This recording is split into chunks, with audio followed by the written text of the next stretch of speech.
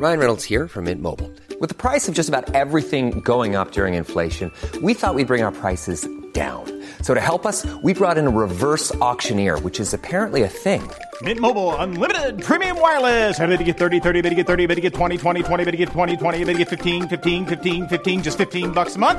Sold! Give it a try at mintmobile.com/switch. $45 up front for 3 months plus taxes and fees. Promo rate for new customers for limited time. Unlimited more than 40 gigabytes per month. Slows full terms at mintmobile.com.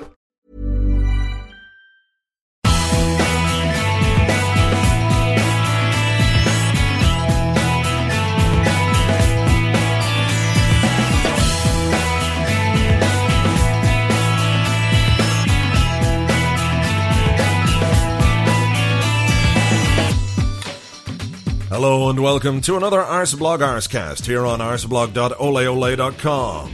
It has been a very good week in terms of football, and all that will be discussed between now and the end of the show. Champions League, FA Cup action, and of course we'll be looking ahead to the games coming between this Arsecast and the next Arsecast, and there are a couple.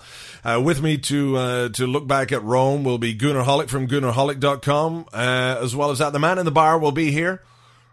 Slight change, no singing this week, you'll be delighted to note. As well as that, we'll have some news and other bits and pieces as well. Joining me on the show this week is Whiskey. Hello, Whiskey. Hello, Arsblogger.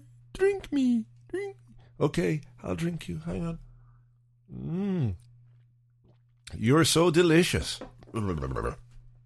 Anyway, as I said, all that's still to come on the show. So between the last Arsecast and this Arsecast, what happened? Well, let's go back to Burnley and the game last Sunday. Quite the turn-up for the books. Not so much in terms of the result, but in the way the result came about. The first goal came from Carlos Vela, a rather fantastic goal showing strength and skill and pace and a really, truly wonderful finish. Then Eduardo scored a goal, the likes of which I don't think I've ever seen before. A very deliberate volley with the outside of his heel.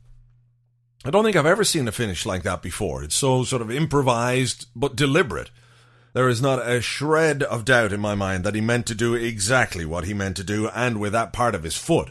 Why you would even think about hitting it with that part of your foot is beyond me, but there you go. That just sort of sets him apart and shows you what kind of a special player he is. What was interesting about it was the fact that it came from an Alex Song, a little clip ball into the box. He beat the offside trap and went in. A nice ball from Song, who had a very, very good game. Of course, it was only against Burnley, and I think that has to be taken into account, but credit where it was due. There were other people who played against Burnley who didn't play as well, and he was probably our best player on the day. And I think that was summed up by the most unlikely of goals. An Alex Song back heel into the path of Emmanuel Eboué, who rifled it into the bottom corner.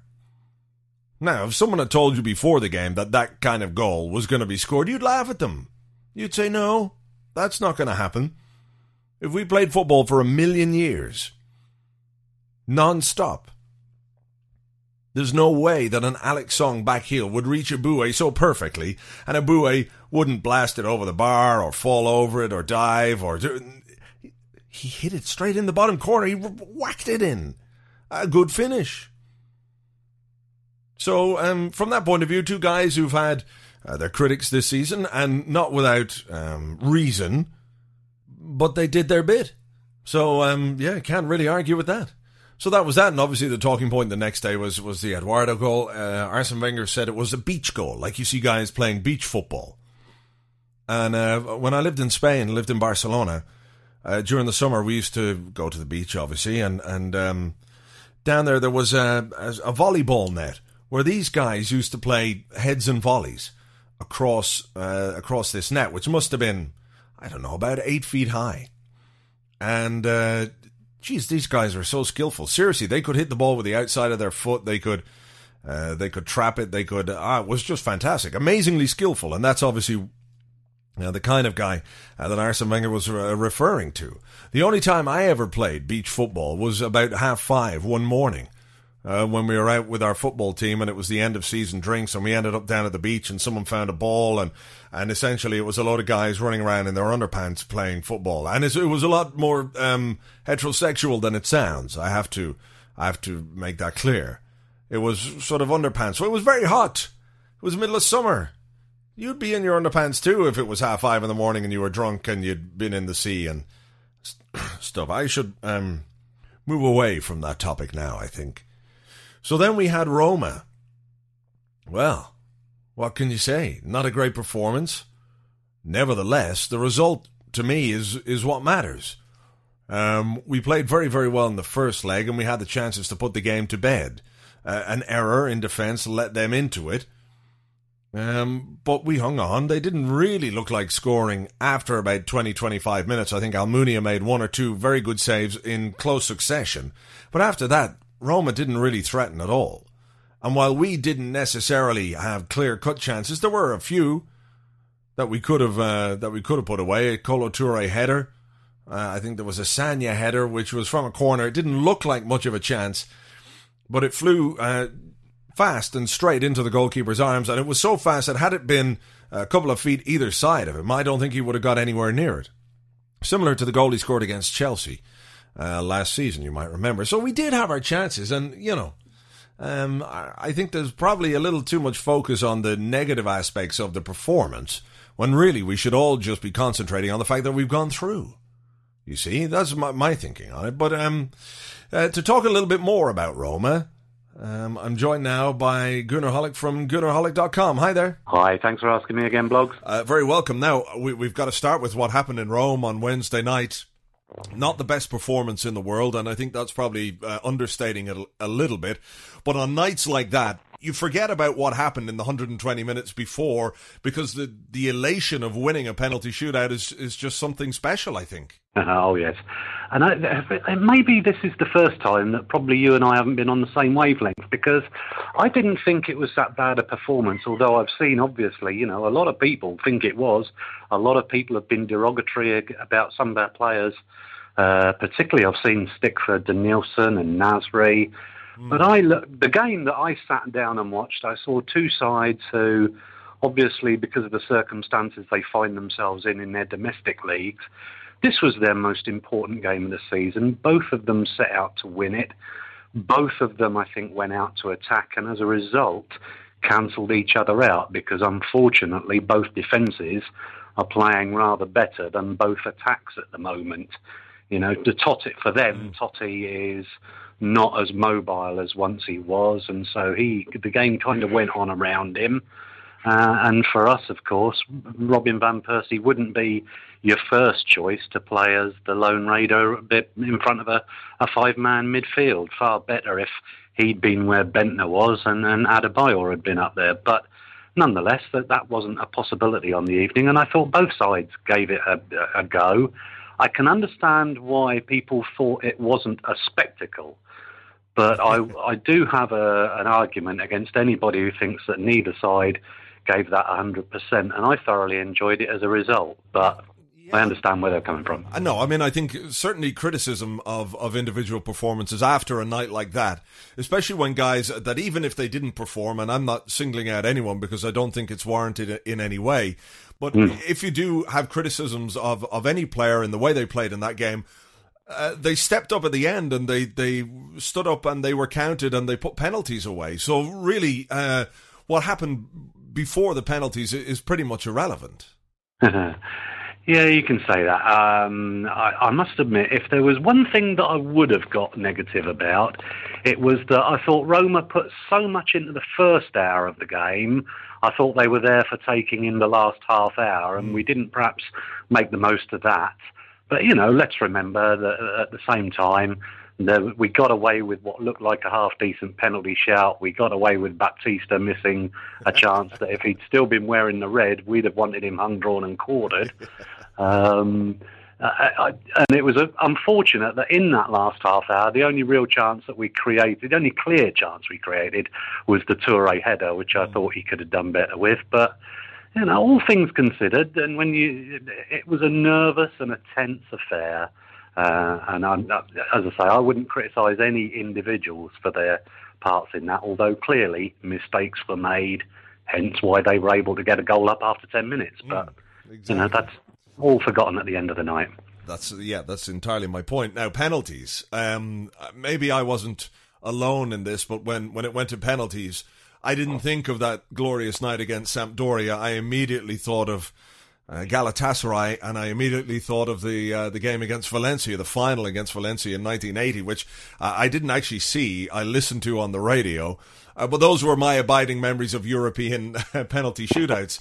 The nervousness and the tension and everything else. I know you can say it's easy. You're only 12 yards. You're a professional footballer, but you know they all fall down at some stage. You've got to give huge credit to these lads. Walcott, who's probably never taken a penalty in anger in his life, apart from training. Danielson as well. Diaby. You know, guys, they stepped up and they kept their nerve, and big credit to them.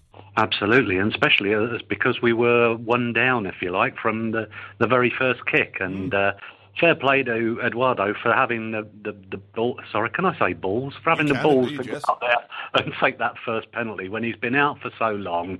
And you know, it was a good save by the keeper. I think we worked out pretty quickly that the goalkeeper was going to go right for all of them. And so I think if we had been there until next Thursday, we would have scored every other penalty that we had. But that doesn't take away anything from, you know, as you say, they've got to have nerves of steel for young lads like that to step up and convert in a situation that they've not faced before. And I was very, very, very, very proud of them. Arsene Wenger said afterwards that this will instill a lot of confidence and belief in the team. Now, people might say they've only just won a penalty shootout, they couldn't win the game in normal time, etc., etc. But if you flip it over, if you lose a penalty shootout like that, it's devastating, it's demoralising. So winning it obviously is going to give the lads a bit of a boost, and it is, because some of these players are so young, a tremendous experience for them to have gone through and to come through successfully. Yeah, I understand his point as well. He's trying to make people understand that Roma may not be, if you like, the grade A of European sides, but they have been in the last 2 seasons. So we've had a tight and difficult tussle with them, got through, beaten them. Any game that we have coming up in the next round, in the semi-final, if we get there, is going to be a tight, difficult game. But we've got the experience now of having come through and held our nerve and got the result. And I think we would not be any more likely to lose to any of the remaining sides than we were to Roma. Whether we will or not is another matter. But, you know, they're going to be tense affairs because at this stage there are no easy games. And that they're in. I think this result stands them in good stead, quite frankly, for whoever we play, notwithstanding the fact that whoever we play will also be feeling confident in themselves that they've got through. You're in the last 8 of the Champions League. There's going to be no pushovers, but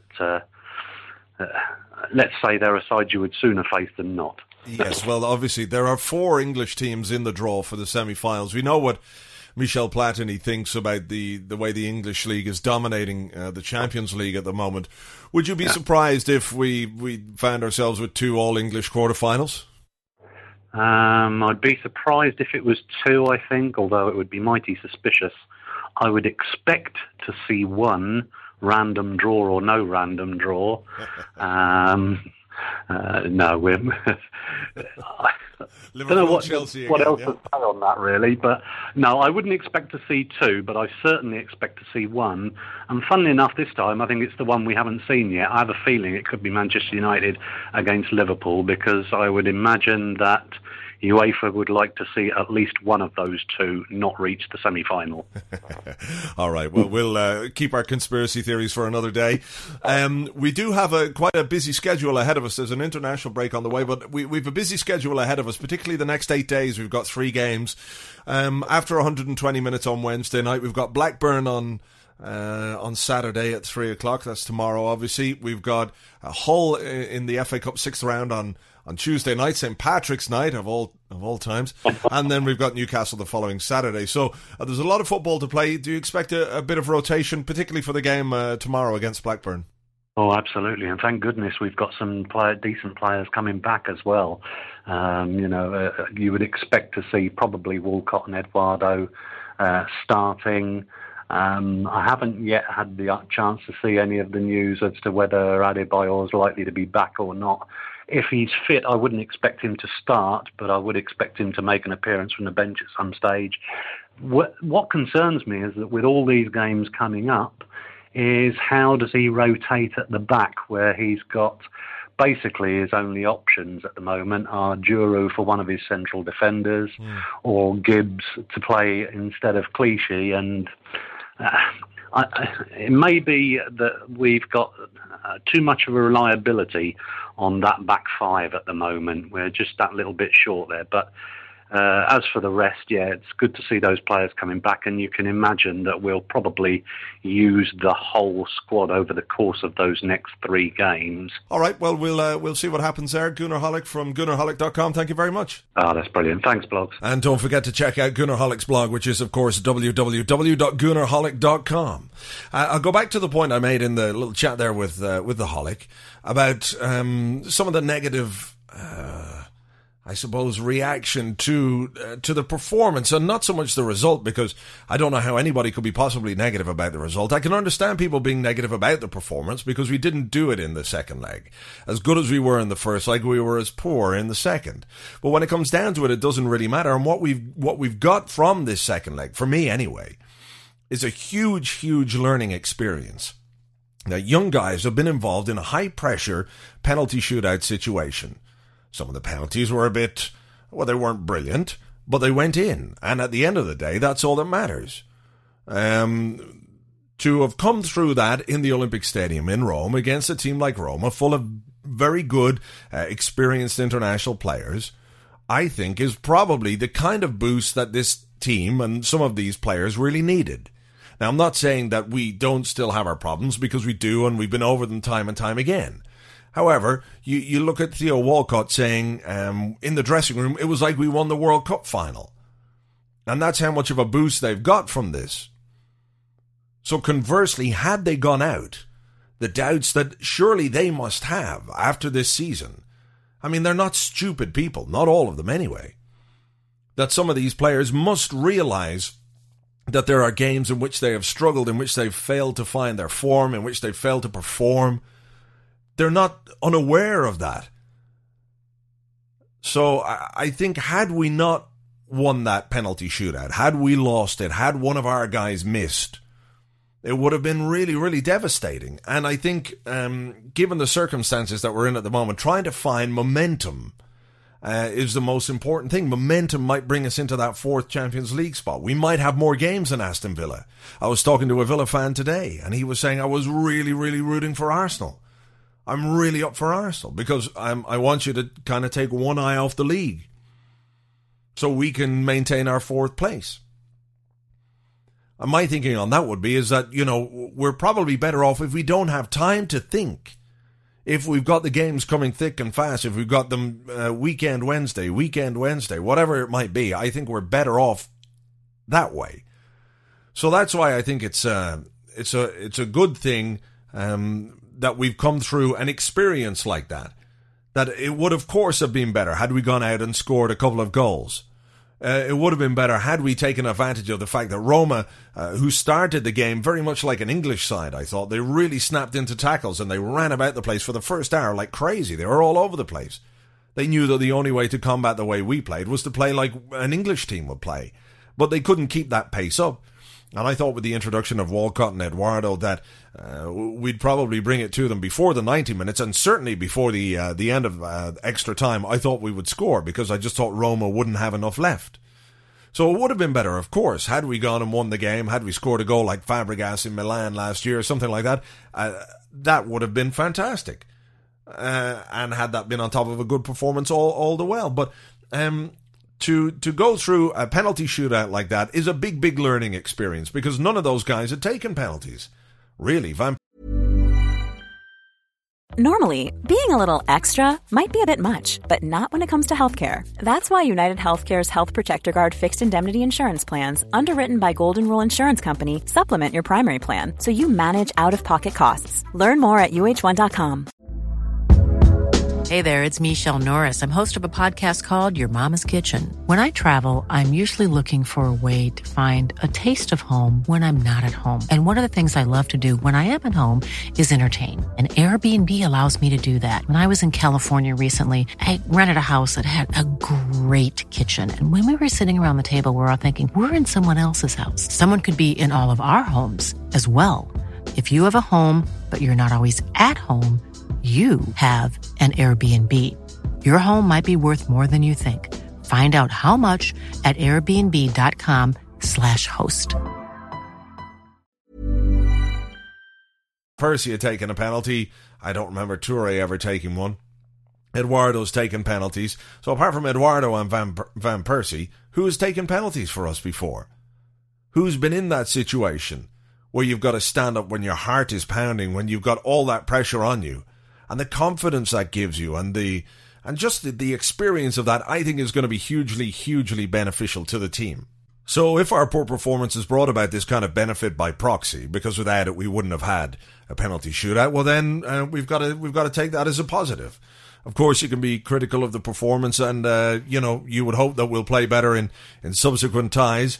But really, the main thing is we've gone through, and as a fan, sometimes you just have to fucking enjoy it and enjoy the result. And for me last night, while the game wasn't much fun and the penalties were excruciating and difficult and nerve-wracking and everything else, when the penalty goes in or when the guy misses his penalty, you can't quite describe that feeling of elation. So yeah, maybe that's just me, still on that little trippy cloud. But there you go. I'm not quite sure where I was going with all this.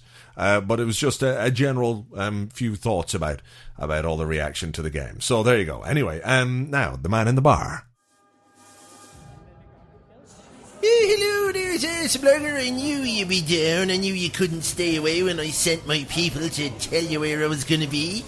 Do you like my new local? Oh, it's all very flash here, isn't it?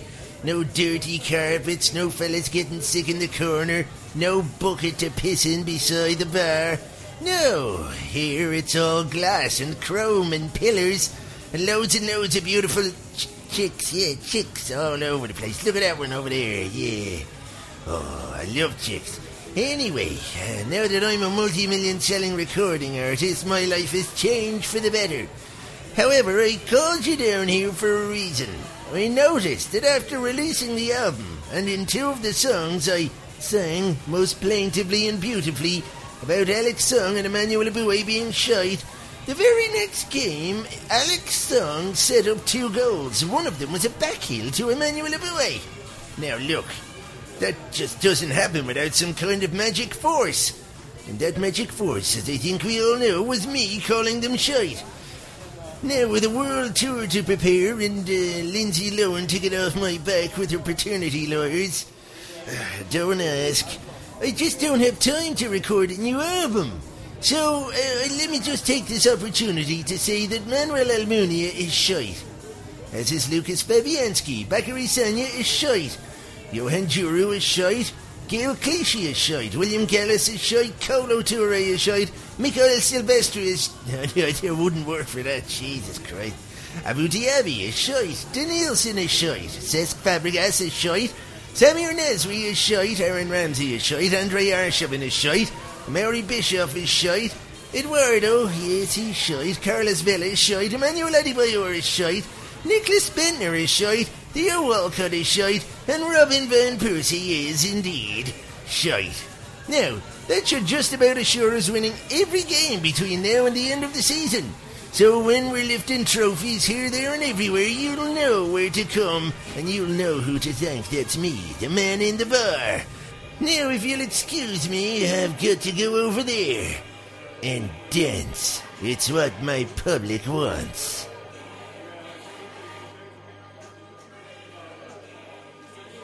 We'll have more from the man in the bar on next week's Arscast, or some Arscast in the future, anyway. That's provided he's not too busy or swanning around the world or just hanging out in his new local, which is interesting. I think that's a very appropriate word for it. Kolo Toure has been talking about his relationship with William Gallas, or lack of. He says, once you're on the pitch, we try to keep a professional attitude and to communicate. Apart from, against Roma. You kick it. No, you kick it. Okay, neither of us will kick it. Ah, fuck, they scored. He says, we never got on well together. He says, you see, I'm friends with Juru, Abue, Gale, but it's not the same with William. He says, it's the same within every company. You can't be friends with everybody. That's very true. How many of us in our offices or in our places of work listening to this right now are looking across at a colleague that we think, what a cunt. If I never saw you again, it would be too soon. Somebody who just by being alive makes you go, ugh. So it's no different for footballers. You can't expect everybody to be friends. He said about his time, about handing in the transfer request, he said, many problems occurred and made me want to move on. There were some problems between the players, but this must remain an internal matter because I'm not the kind of man who creates controversies. So, you're talking about it. Why, Colo? Any particular reason? He says, wearing the Arsenal shirt gives me huge pride, and I hope I will stay. We'll see at the end of the season, but I'm under contract till 2011. Then Johan Juru said, something happened, but it's a thing of the past. Something happened, obviously, between Colo and William Gallas. And then Carlos Vela has been talking about Gallas. He says, it's not a big deal, and it's a thing of the past. Everybody in the dressing room is talking to him and has a normal relationship to him. And there's a text message for me. But, so something big must have happened in the dressing room. Probably after Gallas's comments. There must have been a huge row. I'd love to know what it was. It must have been enormous between Colo and Gallas. Fisticuffs, perhaps? Like Spock and Kirk fighting in that ring in that episode of Star Trek. That's what it was probably like. So some mad stuff went on, obviously. It all seems to be sorted now, leaving that slight indiscretion against Roma aside. They've both been playing a lot better. Toure was very good against Roma, I thought, and Gallas has been, for the last number of weeks, much better than he was earlier in the season. When you see him going up and challenging for headers and winning headers, you're thinking to yourself, well, why the fuck weren't you doing that at the start of the season? What was wrong? But right now, we'll take the improvement where we can get it. We can't be complaining. We've got too much football to play to worry about why people's form might have improved. We'll just be thankful that it has. Now, Emmanuel Abue, he was talking about moving to Inter, and he said, my future depends on myself. I'm under contract with Arsenal for another year, and leaving the club is not my intention. If Arsenal offer me a new contract, I'll sign it because I like this club, blah, blah, blah, blah, blah. That's all, the usual sort of newspaper talk. However, he said, we suffered a lot against Roma, and I want to thank God because we won thanks to him. Now, while I would never have any problem with anybody believing in anything they want, they can do for all I care. They can believe in God, or they can believe in, I don't know what, whatever. Whatever gets you through, that's fine. But to say that we won because of God is a little bit, to me, maybe just a little bit dismissive of one's teammates, who were the ones who actually won the game for us, or won the penalty shootout for us, because God did not take a penalty. I didn't see him there. I saw Eduardo, Van Persie, I saw Theo, Diaby, Denilson, Nasri, Bakary Sagna. I did not see God step up and take a penalty. I mean, that would have been quite cool, but it didn't happen. So I think probably Abue should be more thankful to his teammates than to God. Maybe that's just me. I'm not casting aspersions on anyone's religion. If I was, one of his guys, if I was playing in the Arsenal team and I read that he said we won with thanks to God, and I was one of the guys who stepped up and took a penalty, I'd be thinking, fuck you. That's what I'd be thinking. But maybe that's just me.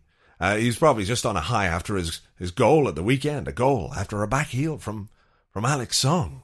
24 hours a day, 7 days a week, 52 weeks a year, 10 years a decade, 100 years a century, 1,000 years a millennium.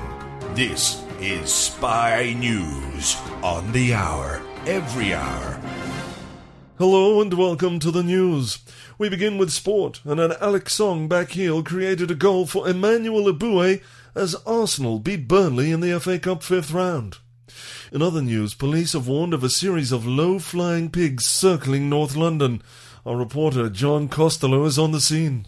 Oh my God, they're everywhere! We're all gonna die! We'll try and make contact with John as soon as we possibly can. There's been mixed reaction to the news that next month is to be made up entirely of Sundays. Pensioners have been outraged, saying that they'll only get to see one episode of EastEnders a week. However, Morrissey said, "I told you, and now for some weather. It's the Geordie Weatherman. What's the latest?" It's not good news, I'm afraid. The moment that we've all feared has come to pass. Hell has frozen over. And if hell is frozen, then you can be quite sure temperatures are going to drop overnight. It's a strange and unusual world we live in. That's your news for now. We'll have more in an hour.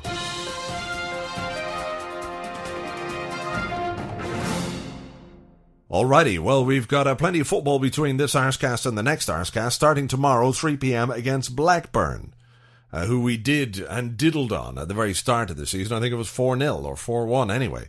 We scored a few goals. It was all very promising back then. And nevertheless, they had a game in midweek which took them out of the relegation zone. They beat Fulham 2-1, which is probably a good thing that they had a game. Because they played their 90 minutes. We could be playing them after 120 minutes and penalties with them having had a week off, which would make things an awful lot more difficult. So as it is, it's good that they played in midweek. We won't have Eduardo. He picked up a groin strain. He won't be out for too long, according to Arsene Wenger, but he will miss the Blackburn game, which is a bit unfortunate, but there you go. That's what happens after you come back from those injuries. You get little niggles here and there. But we have got Arshavin, he can play. We've got Theo Walcott, who can come into the team. I suppose someone like Alex Song will start, and we don't know yet about Adebayor. He could be back. Possibly not. Normally we get the team news on a Thursday evening, but because we were away in Rome on Wednesday, that's all been pushed back. So we probably won't know till some stage later today whether or not Adebayor will play. Of course, the importance of the game goes without saying. We need the 3 points. If we get 3 points, we go above Aston Villa into 4th place. For the first time in, I don't know how long, weeks and weeks and months probably. And they've got a game against Spurs. I think on Sunday they're playing. So the importance of the 3 points goes without saying. And not only that, we're playing against a team managed by Sam Allardyce. And not only that, we're playing against a team that we've got a bit of history with anyway. And not only that, we're playing against a team that's got El Hadj Diouf. So it's like cunt on top of cunt, multiplied by cunt, put into the fucking Hadron Collider with a big dose of cocktail shaking cunt on top. That's what we're playing. So, yeah, here's the 3 points against Blackburn tomorrow. I just do not like Blackburn. There's just something not right about them. And they've annoyed me in the past. Many times. And Sam Allardyce, well. Anyway, after Blackburn then, we've got a game on Tuesday. On St. Patrick's night, of all nights. Where the hell am I going to get to see that? Because all the pubs will be full of people, here in Ireland. We celebrate somewhat on St. Patrick's Day. We might go out and drink a couple of halves of shandy. And we'll sit around and tell stories about how a baby wasn't christened, and then the fairies took away the baby, and then, a leprechaun came along, and, it's quite abstemious, generally. After 2 or 3 shandies, we'll wander home and, just have some bacon and cabbage and potatoes and have an early night. So that's why I probably won't get to see it. We've got Hull, of course, in the FA Cup 6th round. A game, should we win, which will see us through to the semi-finals, in which we'll play Chelsea. And who knows, the vagaries of the Champions League draw, wouldn't it just be typical that you get drawn against Chelsea in the Champions League as well? I hope not. I want Barcelona this time. I want a few days away in Barcelona. That'd be awesome. I mean, footballistically, I suppose Porto would probably be the best draw. Villarreal are a decent enough side, I think. So Porto might be the best, and we've done all right against them in recent times as well. So that might be good. But in terms of an experience and all that, it could be Barcelona. That would be That would be the best one. Anyway, FA Cup, sixth round, not to be underestimated. You wonder quite how seriously Hull are going to take it, given the fact that they're not scoring points in the league at all. They were on the verge, I think, of a win last week and didn't get it. And they're desperate for survival more than FA Cup success. So you just wonder how seriously they're going to take it, what sort of a team he's going to put out. So fingers crossed we can take advantage of that. And the tired legs aren't too bad. Next weekend we've got Newcastle, and we'll discuss that on next week's Arscast. So really that's about the size of it. Thank you for listening. Have yourselves a very good weekend. Here's to stuffing the shit out of those Blackburn cunts tomorrow, and a good win against Hull on Tuesday night. Have yourselves a fine weekend. If you're Irish, half Irish, you know someone who's Irish, have a very, very good St. Patrick's Day, and I'll talk to you again on next week's Arscast. Until then, take it easy. Bye-bye.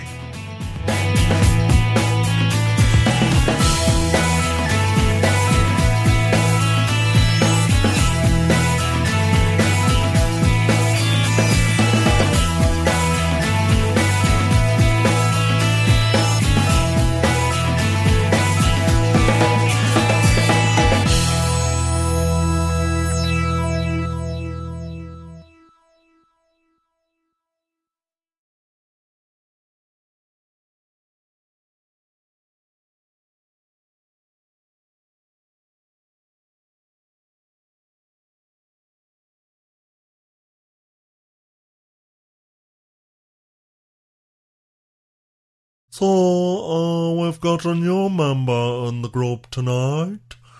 Obviously you all realise how difficult it is to get started in a group like this.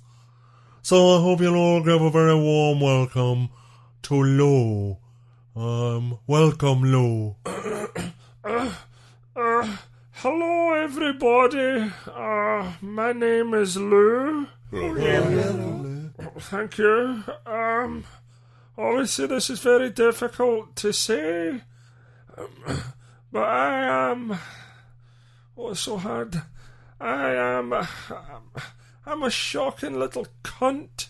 That's a very good start to the meeting, Lou, and that's why everybody is here. We are all shocking little cunts. Does anybody want to help Lou? How about you, Richard Keys? Would you like to say something?